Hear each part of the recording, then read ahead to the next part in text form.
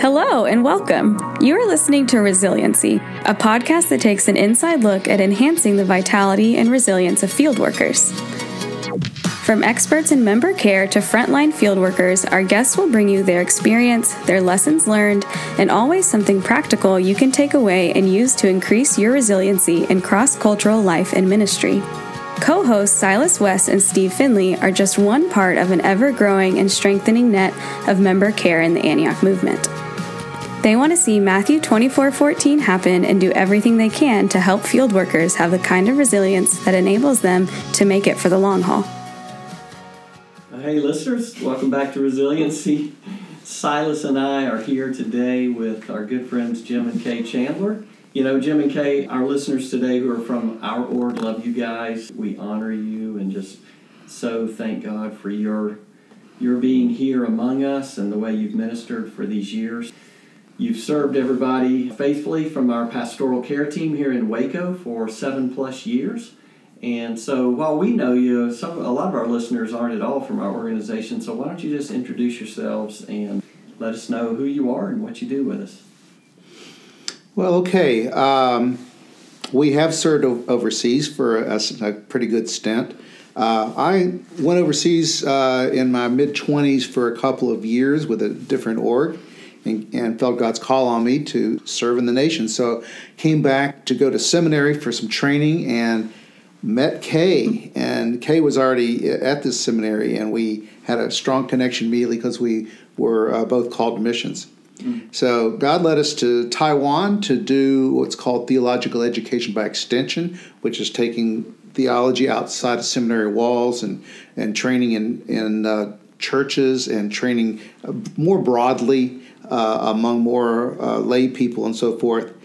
It was a great idea. It was sort of short-lived because it wasn't received by our national brothers particularly well. So we actually had to lay it down. But our call was not to that job. It was long-term. So we ended up being there for almost 30 years.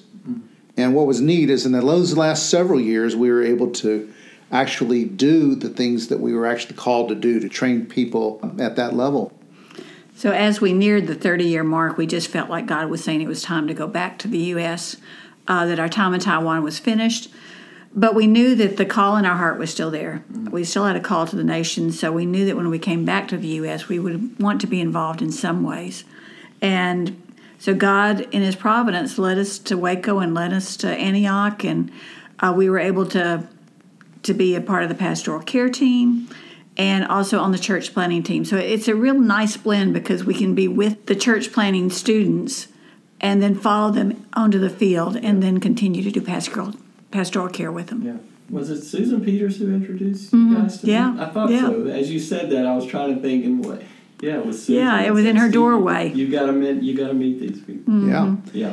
And we had been back all of, I want to say, less than a month when we met you. Yeah. And so you saw it at our rawest. Well, I remember that a little bit, but you guys lived it. So we kind of want to just talk about this whole thing of how much reentry matters. We want to talk about reentry matters and talk about how much, reentering in the healthiest way possible, at least. There's no perfect way, and it's a challenging period, but 30 years overseas, and then coming back to the U.S.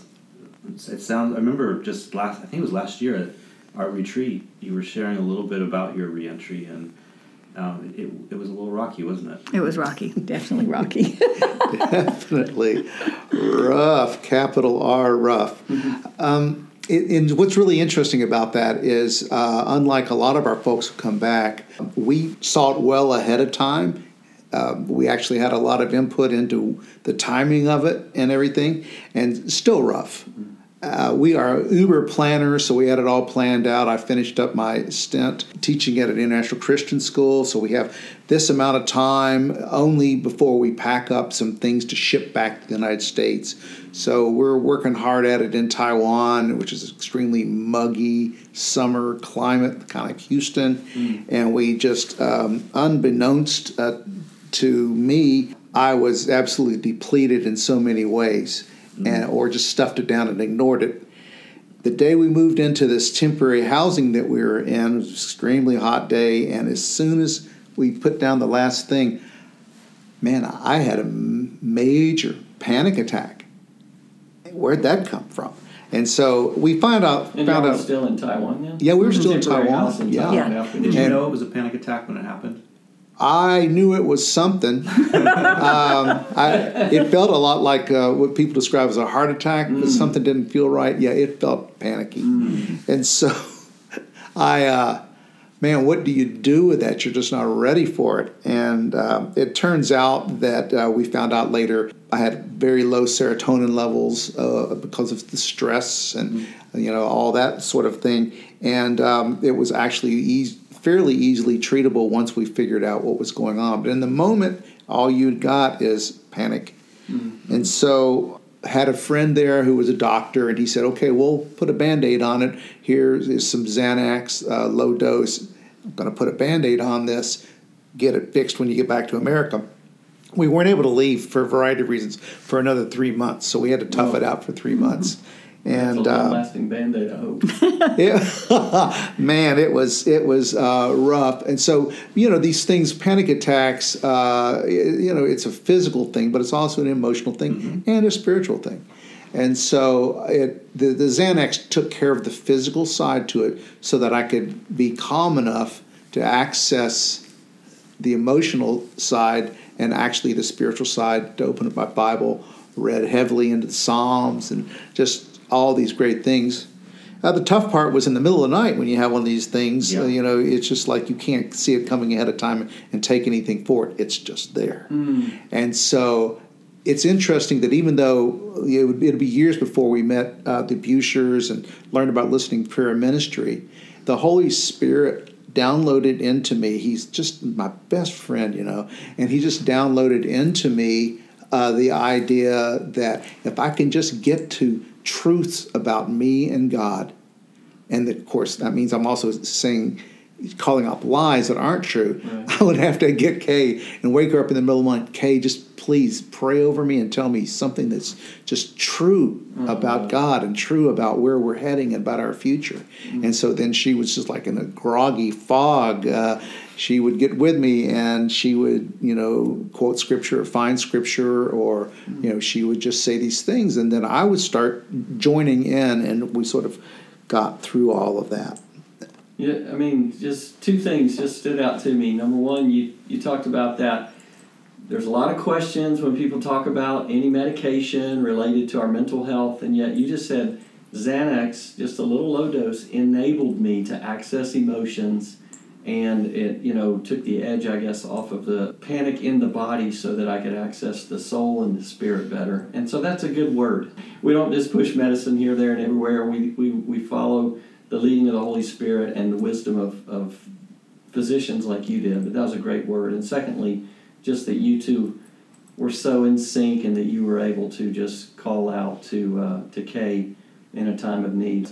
Yeah, so it was pretty messy. And to add to the Kay, was cleaning up our old apartment, and she had defrosted the fridge, and there was a puddle of water on the floor, and she wiped out and broke her arm. Oh.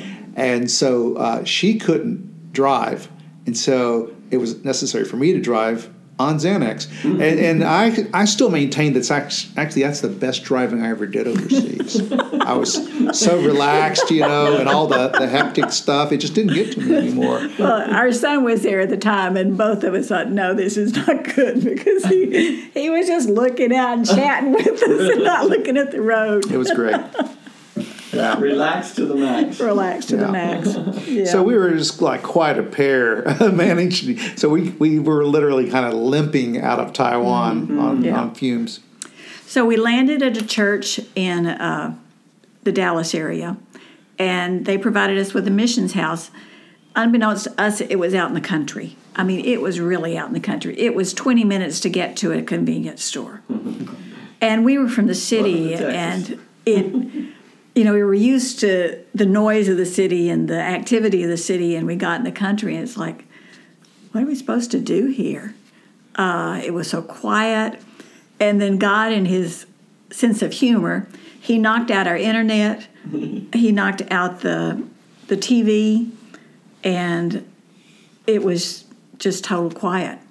So he knew what we needed. We needed the quiet, and that drove us to him. And so we would spend 4 or 5 hours with Jesus in the morning, and then we'd say, oh, I don't have enough to cook supper with. I guess we need to go to town. And, of course, we were still speaking in churches during this time, too. So that was life-giving. But just being in that isolation is what drove us to God. Mm-hmm. Yeah. Mm-hmm. And just as a follow-up on the panic thing, I did go to a doctor who prescribed Lexapro, which helps with the serotonin issue. And once that happened, I actually was able to wean off of Xanax very quickly. And then actually Lexapro, I was done with it inside of 6 months. So we felt like God was asking us to move to Waco, and we tried a few churches, and we met you, Steve, just in the office building, and you invited us to the Thursday morning prayer for the missionaries, and that gave us a place to put our call. We were able to pray for people who were doing what our heart was connected to, and we loved doing that, but it also was just such a blessing to us. It lifted our spirits every week when we were able to come, and it was really a part of our healing that allowed us to move forward the way that God wanted us to.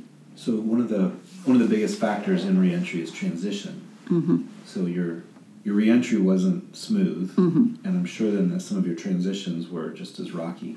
Mm-hmm. Tell us a little bit about some of the transition problems or difficulties you faced. Well, you come back to America, and it's like, I should feel at home here, but it's just so different.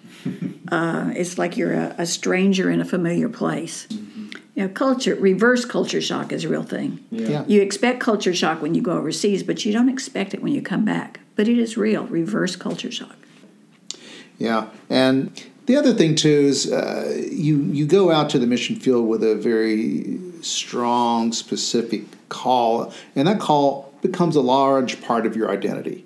Mm-hmm. It's how you think of yourself. It's how other people see you, or at least how you think other people see you. And so that identity thing is really, really tough. We retired, and so we laid down a lot of stuff. But even coming back and trying to find a job that feels like a job instead of a ministry, that's got to be pretty tough. Yeah. And then all those things, in addition to that, it's just so important to have something that's going right for you. And so the one thing that can really go right, even though the job may not be ideal or whatever, is community. We just really needed community. And the people who were in our previous community, people just move on with their lives, how inconsiderate of them. Mm-hmm. But everything changed. Even family dynamics change. In the time that we were gone, my dad had passed away. Kay's mom had died, and her dad was in extremely declining health. And our kids had both gotten married, so they had their own lives, and one of them had already started raising a family. And so they, of course, have space for us, but not the space we would love. And as we got to meet people are kind, of course, but not everyone is able to hear your story.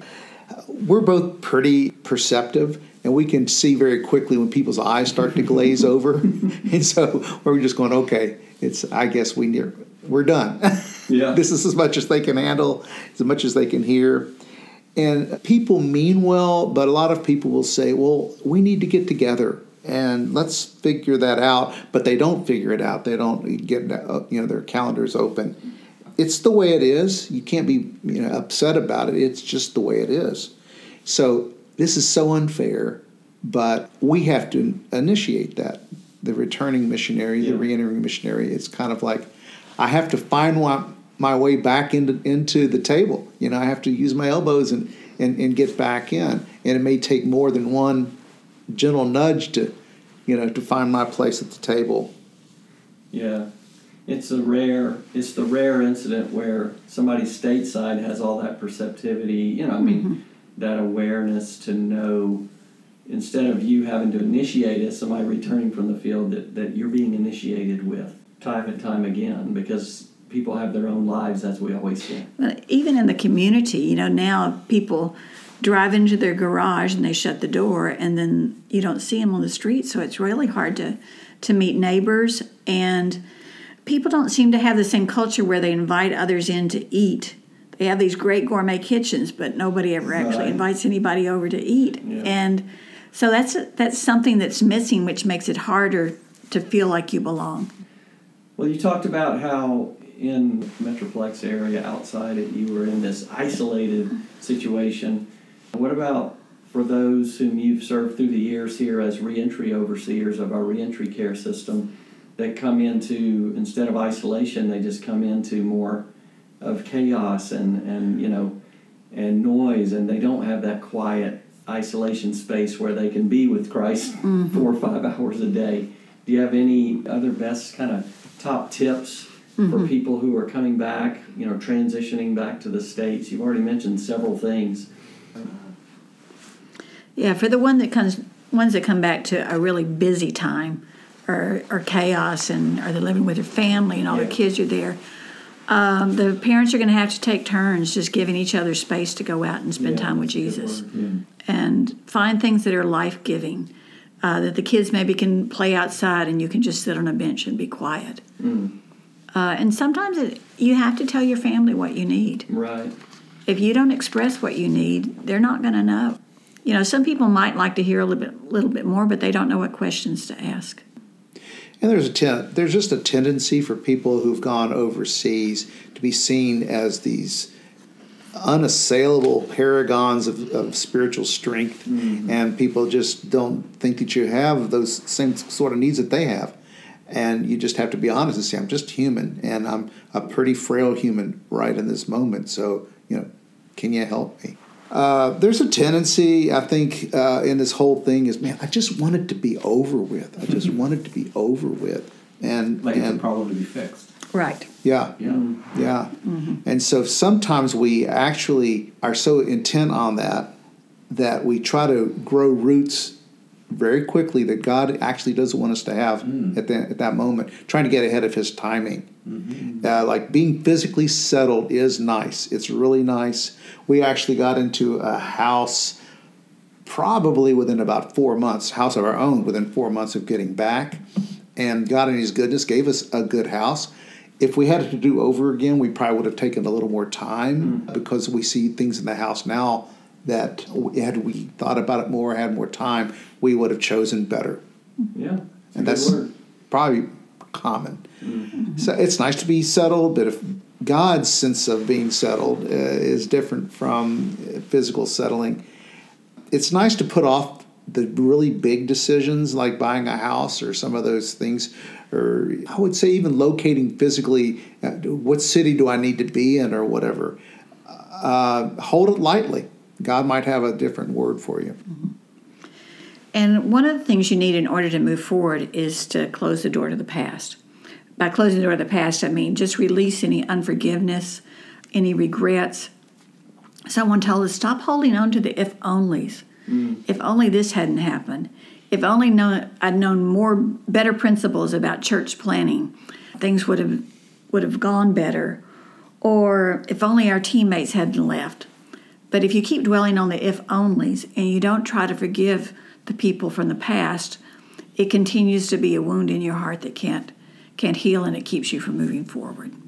So I begin to ask God questions like, how am I more like you because of what I've experienced? Or who else do I need to forgive? Yeah. Y'all mentioned, getting into community. Is there any other thing that comes to mind as far as here's what we found to be sort of a good thing to be thinking about? Well, the issue of community, you just cannot give up on finding a life group. You just can't do it. It contains the roots that you're really looking for. And it can be discouraging. I think we need to be aware that probably when we're looking for that ideal life group, what we're looking for is the same kind of community we had overseas. The overseas expat community, especially Christian worker community, is a very intense and a very, very tight community that goes deep with each other, and it's actually fairly rare. And it's kind of tough when you come back and realize the kind of friendships that I want well, they're still out in the nations somewhere. Or if they've come back, some of them have moved to other places. And so just recognize that, and recognize that the life group may not be like the community you had there, but it's still the community God has prepared for you to minister in and to just dive into. We're in a life group that we really love, and we have grown to care for the things they care about. At first, we don't care about anything you care about, but it's our values haven't weakened, but at least we appreciate. Okay, we know why they care about these things. There are holes that they can never feel. They'll never quite understand what it's like the way another person who's lived overseas can understand us. Yeah. Even people who've lived in a different continent from us, we understand them and they understand us better than most of the people in our life group. Mm-hmm. It's not their fault. You can't fault them for not having your experience. And frankly, if it's one of the costs of going to the nations, Jesus paid a big price for me. I can pay that cost. Mm-hmm. And as for the gaps, you just allow God to fill in the gaps that friends can't. Yeah. Also, I feel like you need to be patient with yourself. Don't expect you to move faster than God wants you to move. There were times when I would go to the grocery store and just have a panic feeling, especially if I needed to entertain. It was just such pressure. And our life group ate together every week. And the one who was hosting the group fixed the meal. They did all of it. And it became my turn. And by then the group had grown to 24. And it was like, I can't do this. I was scared to death. But I had to tell them, I just can't do this. So there's some things that are going to feel like a lot of pressure for you, but ask someone for help. Like if going to get a cell phone feels like pressure to you, ask someone to go with you, someone who's experienced. Don't feel like you have to do it on your own. Get somebody to help you. And the other thing is just to fight for joy constantly. Just like Jim did when he had his panic attacks, you find out, what is good about God's character. So fight for that joy. Remember who God is. Remember his character. And don't allow yourself to stay down in the dumps a long time. Although, there may be times when you're not moving forward and you have to ask yourself, do I need more help? Can I do this myself, which is God, or do I need some professional help to help me do some counseling? Mm-hmm. That's worth considering if you continue to feel like you're not moving forward in the right direction. Yes. Yeah, that's good. So, Jim and Kay, as you guys said yes to an invitation to join our pastoral care team here at AMI in Waco, early on I said, a great place of need is reentry care. And so invited you guys to pray about becoming the overseers of the reentry care system.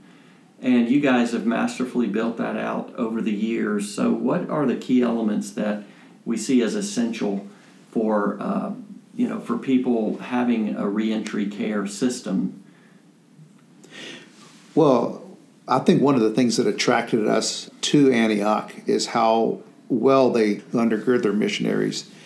There were already things in place before we ever got here where missionaries were allowed to come back and very freely talk about all the goods and the bads and the ups and downs of missions life. And so that debrief is a very valuable thing. It's not the last thing that you're ever going to say about it, but just to be able to unpack it just solidly once, I think is a big, big deal. So everybody makes an appointment with their debrief person. Mm-hmm. You ask them questions, but just basically let them tell their story. There's power in telling the story. Right. Yeah. And then beyond that, we are lining up every single returning person with what we call a reentry coach, who is committed to walk the first as much as 2 years with people. Sometimes it does take 2 years to sort everything out. Absolutely. And in that, along the way, this person is their go-to person for some practical things too. How do I set up a phone? But also, where am I on this ride back to normal? And how am I feeling today? On a scale of 1 to 10, where's my hope level? And that's key, because you got to have hope. Yeah, they even have a guide that they can work off of that has those specific things on there just to help them. I was going to go back a little bit to some of the difficulties of transitioning and ask so here I am, the counselor, asking an emotional question. And one of the things that triggered a thought was talk about parents not knowing the questions to ask. And I think that something that I experience a little bit with people who've re-entered is that feeling of loneliness and not being seen by the people that have traditionally cared for them so well for so many years, and now suddenly not feeling like they're understood or known by their own mom and dad or their family. And just wondered if you'd speak to that a little. Well, it's definitely grief. And recognizing that it's grief and it's normal is probably the most important. I talked to a friend who said, when we lived here before, we were the ones that always hosted Thanksgiving. But now my sister does it, and it feels like a loss to me. Yeah. And, whether she could change it or not, she has to live with, the results of them leaving. And so just recognizing that it's grief and asking God, how are you going to speak to me in this? And finding other things that give you joy. One of the hard things is that your loved ones, friends and relatives, your mom and dad, their typical default position is, isn't it great to be back home? Yeah. You don't have all that pressure on you anymore of living overseas, because when we come back, we always kind of whine a bit about how hard it is, and it is hard. But aren't you glad to be back home? Well, how do you honor them and still say, frankly, no, this is really hard, and there are whole days, maybe whole weeks where we just as soon not be here. We'd rather be somewhere else. Right. And it's hard not to be able to say that. And that's why it's kind of important to find other people that you can talk to about it. Yeah, the reentry coach or just another fellow missionary that's been overseas. Almost everybody can find another missionary in their town to just kind of talk through their experiences together and mutually help each other. You guys said that when you came back after 30 years, you still very much have a call to the nations. I mean, you still do. So what do you suggest that others might do to nurture that call when they're back, even though they may not be in ministry as a job anymore? Man, we're still called to the exact same thing. We were called to Matthew 24:14 before we ever went overseas, right? To get people out to the nations so that we can hasten the return of Jesus. 2 Peter alludes to that also. We actually have a role to fulfill God's kingdom call, so that we can bring His kingdom back to earth. So when you leave the field, you don't leave your heart for nations behind. That's almost like negating everything that you intended to do. And so when you come back, you just have to find ways to invest continually in the movement. So you can start a prayer shield for your old nation if one doesn't exist. If one does exist, jump into that prayer shield. It'll be the last thing maybe you want to do, because it's going to hurt to bring up these things all the time. But by actually getting outside yourself and thinking about others and investing in others, it's one of the healthiest things you can do. And it's just at a deeper level, you're still winning your nation for Jesus with what you're doing. When you're praying, you're still loosening that soil for kingdom growth. Yeah. And so that doesn't have to change.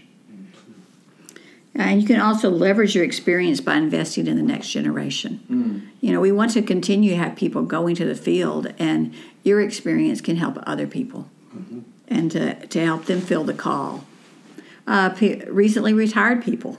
Yeah. That's another good group of people who could go overseas. Yeah. So you can still, in a sense, be a catalyst. You can still multiply kingdom growth in that role. This room, for the four of us, that's exactly what we do. Right. It's our deal, right? And so there are just a lot of ways. If you go on a short-term missions trip, you go not as just shepherding people, which you're more able to do than most people, but also you have your eyes going around, your head on a swivel. Who's the person who's really, intriguing to them? Single them out. Talk to them. Aim them towards somebody, or counsel them themselves. Get them in the pipeline to go to the nations, because the laborers are still few, right, and the harvest is ripe. Yeah. And so we have to be willing to do that. So as we wrap things up, what would be the things that are on your heart that you'd want to share that we didn't think to ask? Well, it's just another opportunity to go deeper with God, and learning to trust Him deeper through this. And you were changed when you were overseas, but you're also changed when you re-enter, because there are things that are revealed in you, exposed through this process, that need to be touched by God. And so really, truly, another opportunity to go deeper with God and to learn to hear from Him. It's amazing. It's those places of pain where you grow deepest with the Lord. It's a great way to hear from Him fresh. And it's to get into the Buescher questions. How do you want to encourage me today, Lord? What am I still holding on to in grief that's coming out in a different way that I'm not recognizing? And it's like, God, what are you going to do about it? It's like He wants to do something about it, and invite Him to be your daddy and to fix it for you. We are so grateful to both of you for what you do, how you bless our missionaries, and you have so much to give, and you continue to give it, and we're just thankful for you. And we'd just love for you to pray a prayer of blessing and impartation over our listeners, if you close us out that way. Father, we thank you for the opportunity to serve overseas. We know that you love all the people around the world, and you allowed us to be a part of that, about bringing people to know you, and you continue to use us in our prayers to draw people to you.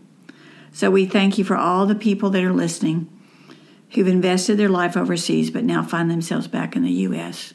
We pray that you would allow them to find a true connection with you here.